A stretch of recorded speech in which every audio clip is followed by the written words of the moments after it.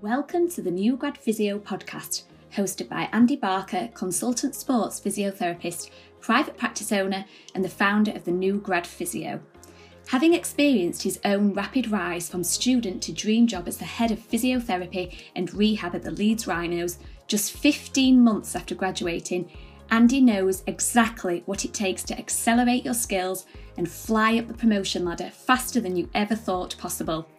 Having previously been with the Leeds Rhinos for 10 seasons, Andy now consults with a number of individual elite athletes within professional rugby, international football and professional dance, alongside running his own successful private practice.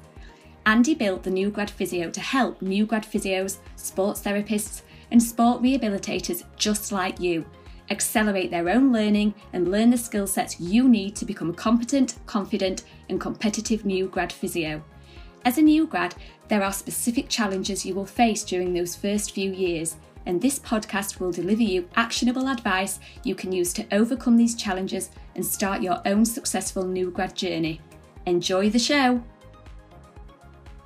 So I was on a call the other day, and this phone call probably helped a therapist save £12,000. And the reason I say that is he was almost at the point where he was going to sign the next couple of years away of his life, going back to university to study a master's degree, when it wasn't what he actually needed to do. And I'm going to talk through, and this podcast and use this as a bit of an intro and an example about how this therapist had problems sort of prescribing rehab with the patients and athletes that he was working with, but how his actual rehab problems had nothing to do with rehab. They were actually all to do with his assessments. And I'm sure you'll be able to relate to this, because if you've ever had a patient, if you've ever had an athlete that you've worked with and you've been a little bit unsure about what rehab exercises to use, then this podcast is going to be so helpful. I'm sure you've had those patients, I'm sure you've had those athletes where you're not quite sure what exercises your patient needs. You're not sure how many reps or sets they should do. You're not sure whether body weight exercises are okay, or whether you need to get them in the gym and lift weights. You're not too sure even if weights are appropriate for that particular patient or athlete. You maybe find yourself prescribing the same exercises over and over again, regardless of really the patient, the end goal, even prescribing the same exercises for different injuries, maybe giving the same sets and reps, doing that sort of common 3x10 that so many therapists doing, but not really understanding why you're doing it. You might think that all those problems that I've just mentioned are rehab problems, exercises, sets, reps, lifting weights. And you might be right in thinking that, but they're actually not.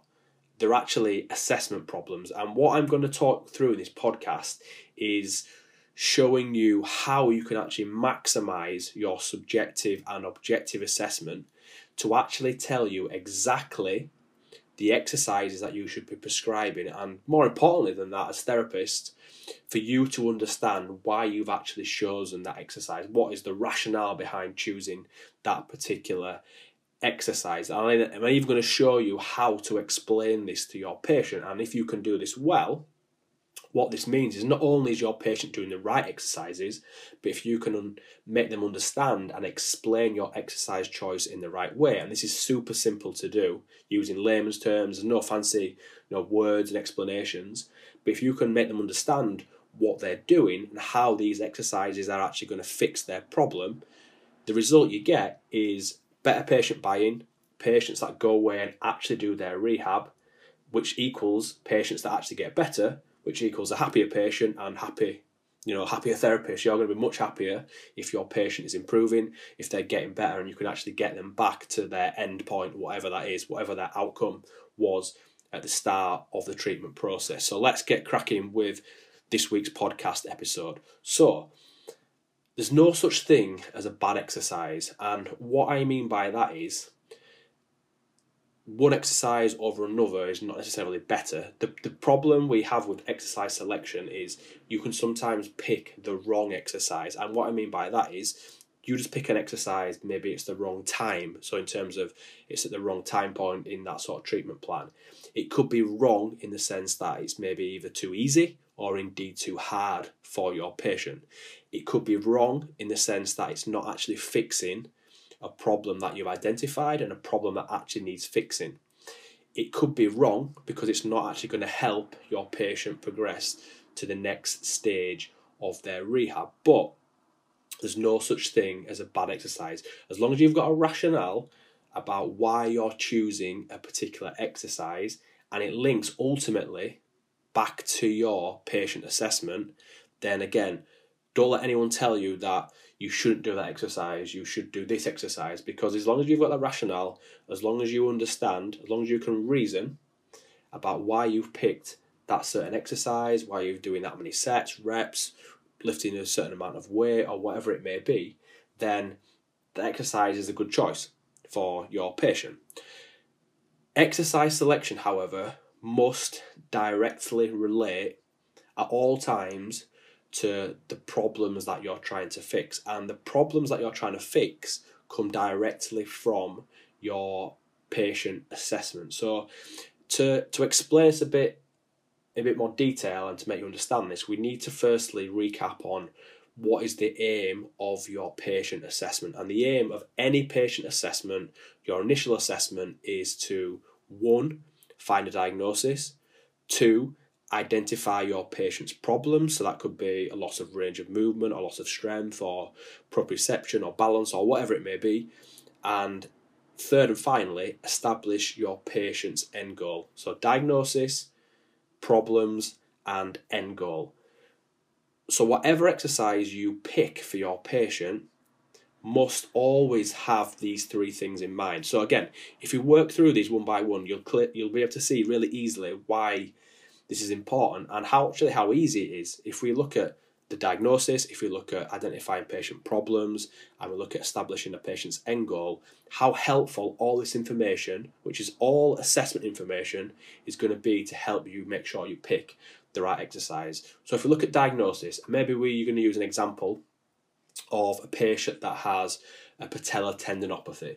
So how might that diagnosis of patellar tendinopathy actually guide what exercises we might select? So for example, with patellar tendinopathy, there's a decent amount of evidence base to suggest that isometrics can be really effective, particularly to reduce pain. We also know that eccentrics and heavy slow resistance training or heavy slow resistance rehab has a big place in the management of tendinopathy. So again, our diagnosis is going to guide us as to potential options, the type of training and rehab that we might use for that particular patient.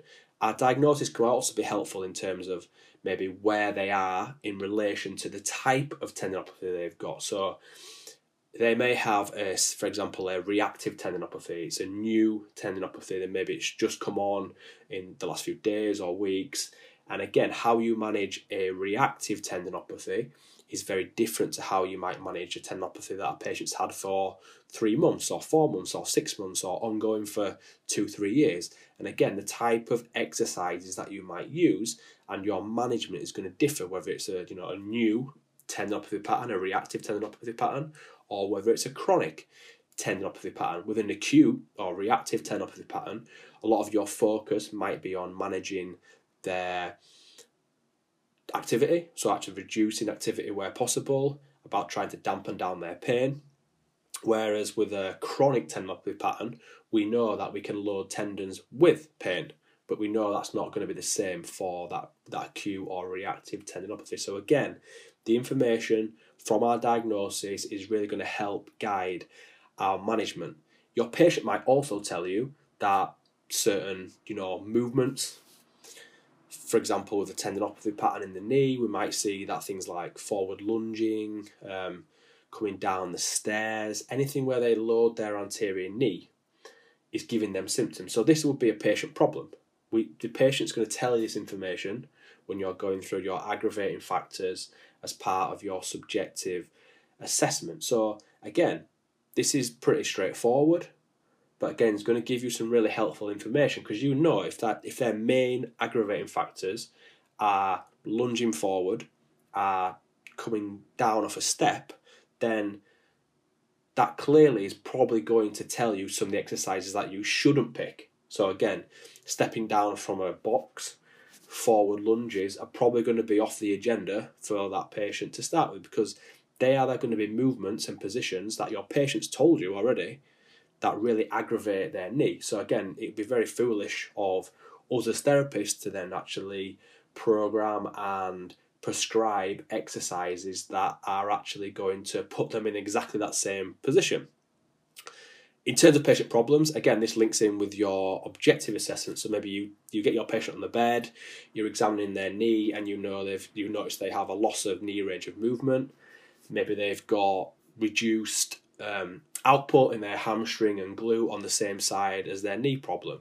So again, this is going to give you some really good information. It's going to give you some help to prescribe exercises that are actually going to help them. So again, if you want to reduce some load through the front of their knee, maybe some foam rolling in their quads might help. Maybe you want to try and restore their range of movement in their knee. You might use something as simple as some knee slides on the bed. So on the bed, laying on their back and just bringing their heel towards their bum, like you would do with a sort of post-operative knee. And again, that might be what's needed for that patient to desensitize that knee, to reduce the loading through the front part of their knee and try and restore that knee range of movement. On addition to that, you've identified they've maybe got reduced output through their glute or hamstring on the same side. And again, could you prescribe then an exercise that's actually going to help to restore that glute and hamstring function on that same side? Because if that's a problem we've identified, we want to potentially, pick a rehab exercise that's actually going to fix that problem. So again, we've got a problem, and then our exercise selection is going to be our solution to that problem.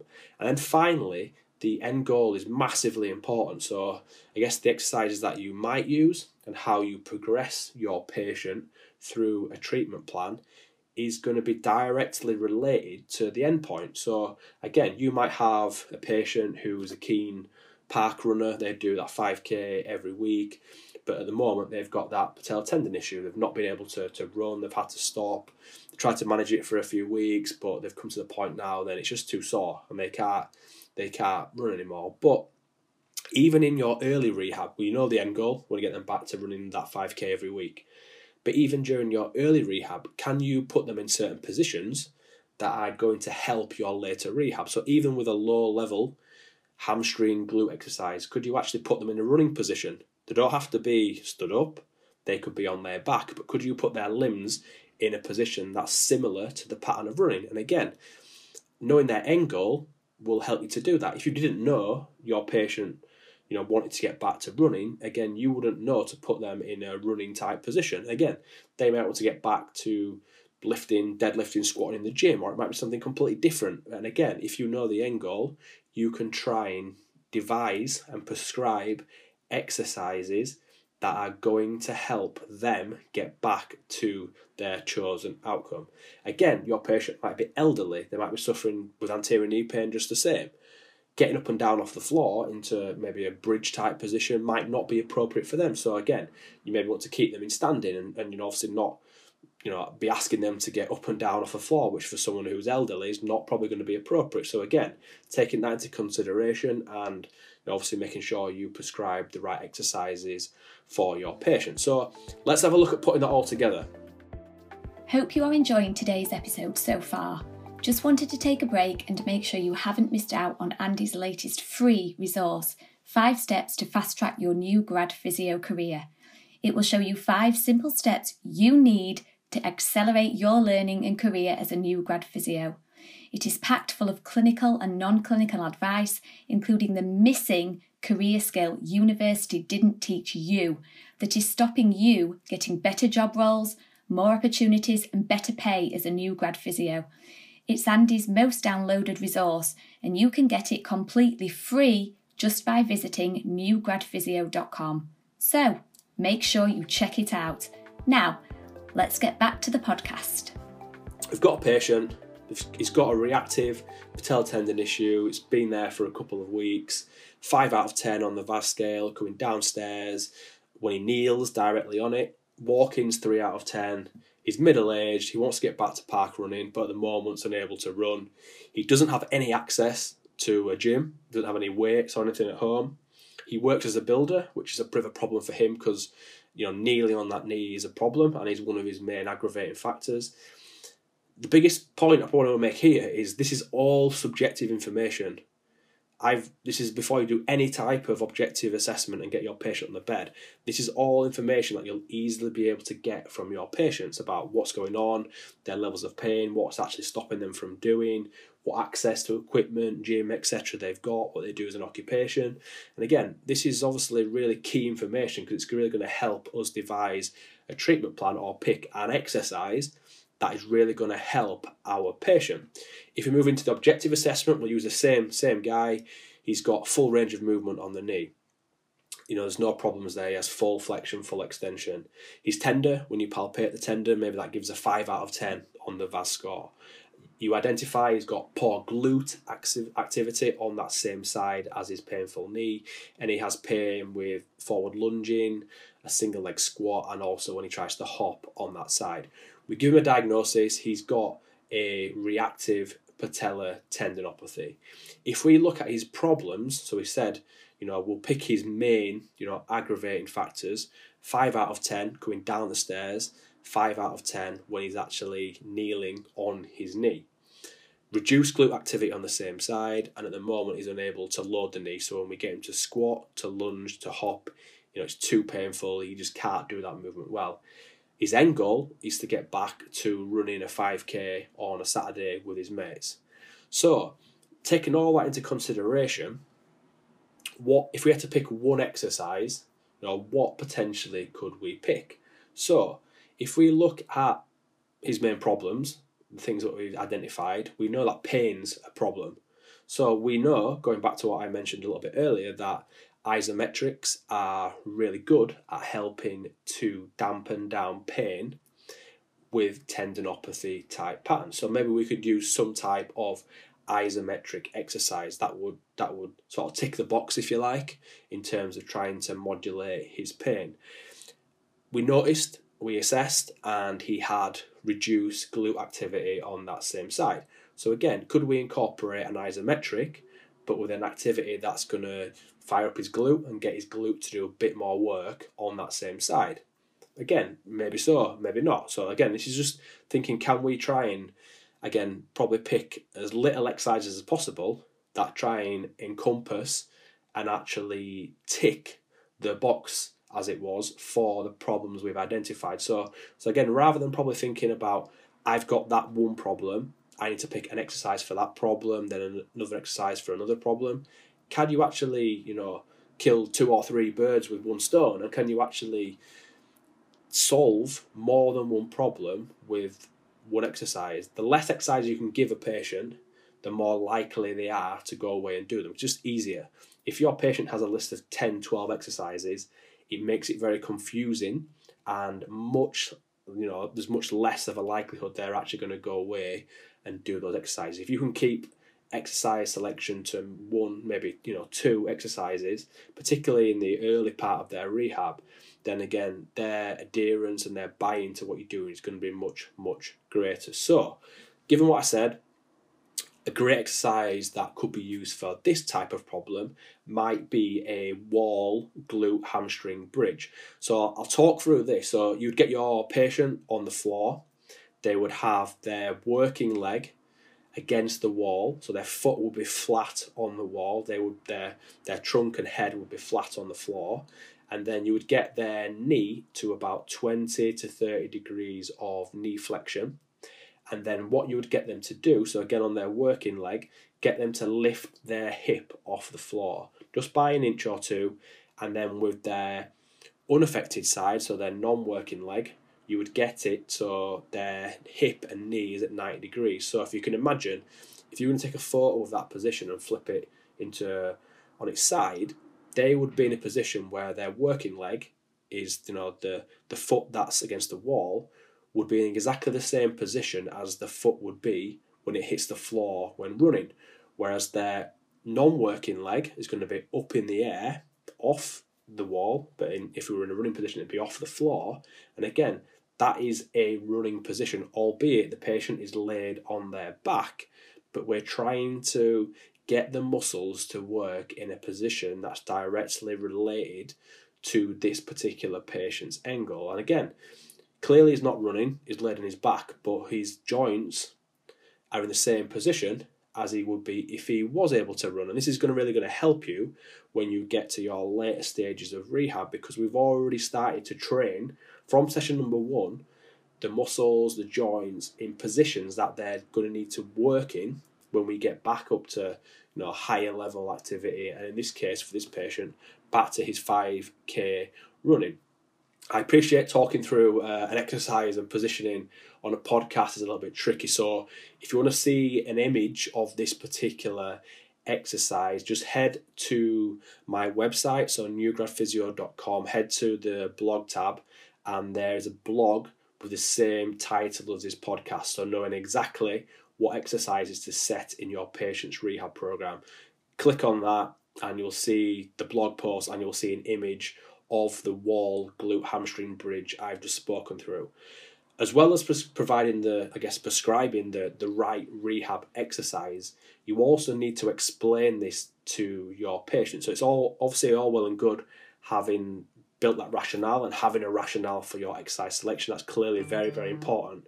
But you also need to explain to your patient exactly why you've picked a particular exercise. So again, using the example we did before, we could tell our patient something like this. We might tell them, I want you to do this glute bridge on the wall because firstly, it's going to help with your pain. We know that isometrics, which are basically exercises where you're not moving, like your knee is on the wall, are really helpful in reducing pain.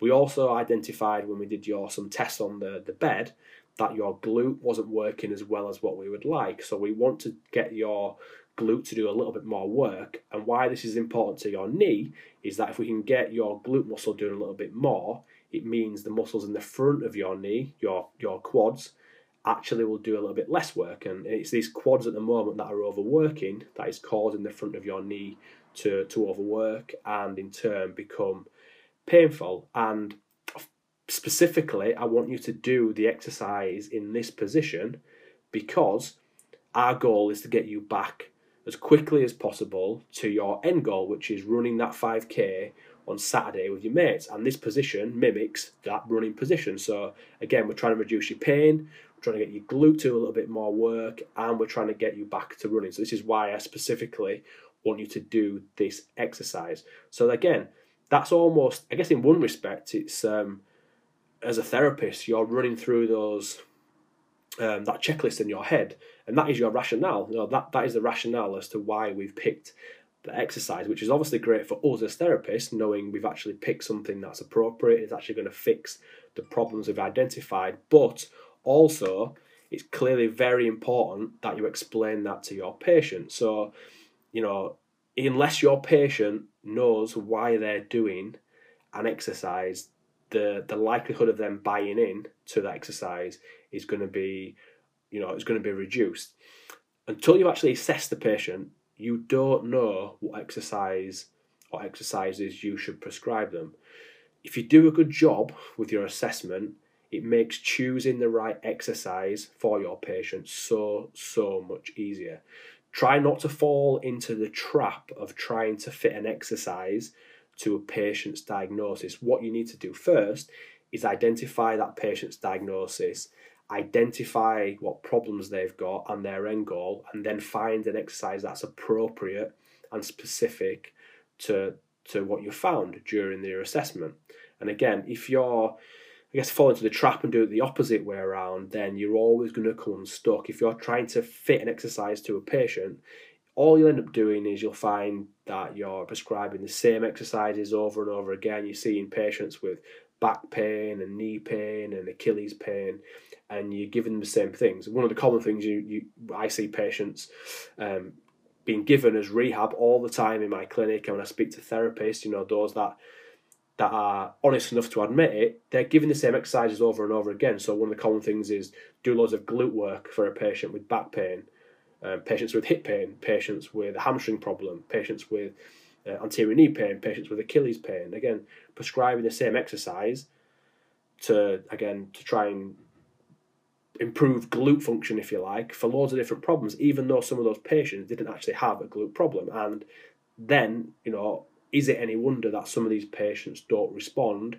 in the way that we'd like to? So what you need to do is identify your patient's diagnosis, identify what problems they have, and then give them an exercise that actually addresses these problems. If you can link it to their end goal, whatever that may be for your patient, that's almost the cherry on top. So I was able to do that in the example before, but you might not always be able to do that. But the most important thing, that you link the exercise to their diagnosis, and particularly you're linking the exercise to the problems that you've identified during their assessment.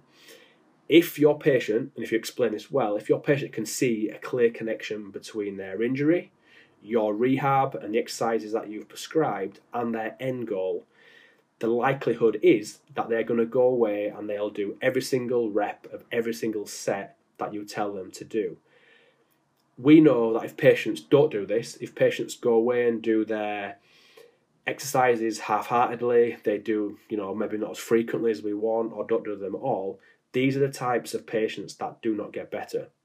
So I guess the crux of this whole podcast episode is, whilst you might think that you have a problem prescribing rehab, 99% of the time, the therapists that I speak to and work with, most of their actual rehab problems actually relate directly to their assessment. So maybe you have an assessment problem.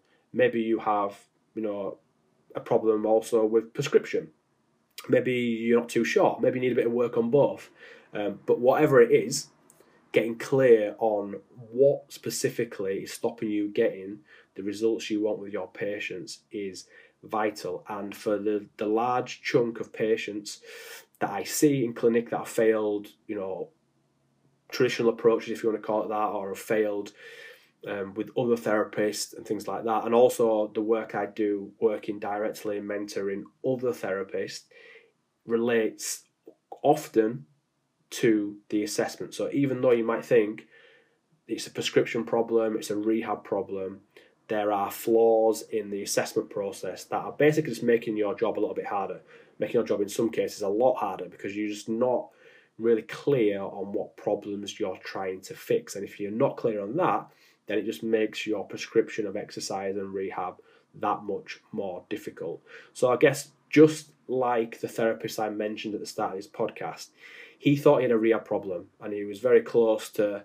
signing on to a master's in strength and conditioning and signing away £12,000 to his already, tens of £1,000s of debt he's already in, when he actually needed to just spend a bit more time on his subjective and objective assessments. I'm not and I did say this to him, I'm not saying that you shouldn't do that, a master's study at some point, but at the moment, based on what he told me, all his problems he was getting, all the frustrations he was getting, where he wasn't confident in his patient management, all related to his subjective and objective assessments. And if he was going to go away and do that S&C program and not address his issues in his subjective and objective assessments, a year from now, 2 years from now, 5 years from now, he would still be getting the same issues. If yourself, if you want some help and guidance as to where you might need to prioritise your time and get really clear why you might not be getting the patient results that you want, then please just let me know. The easiest way to do that is if you contact me by email. So it's andy@newgradphysio.com. Just put the subject help.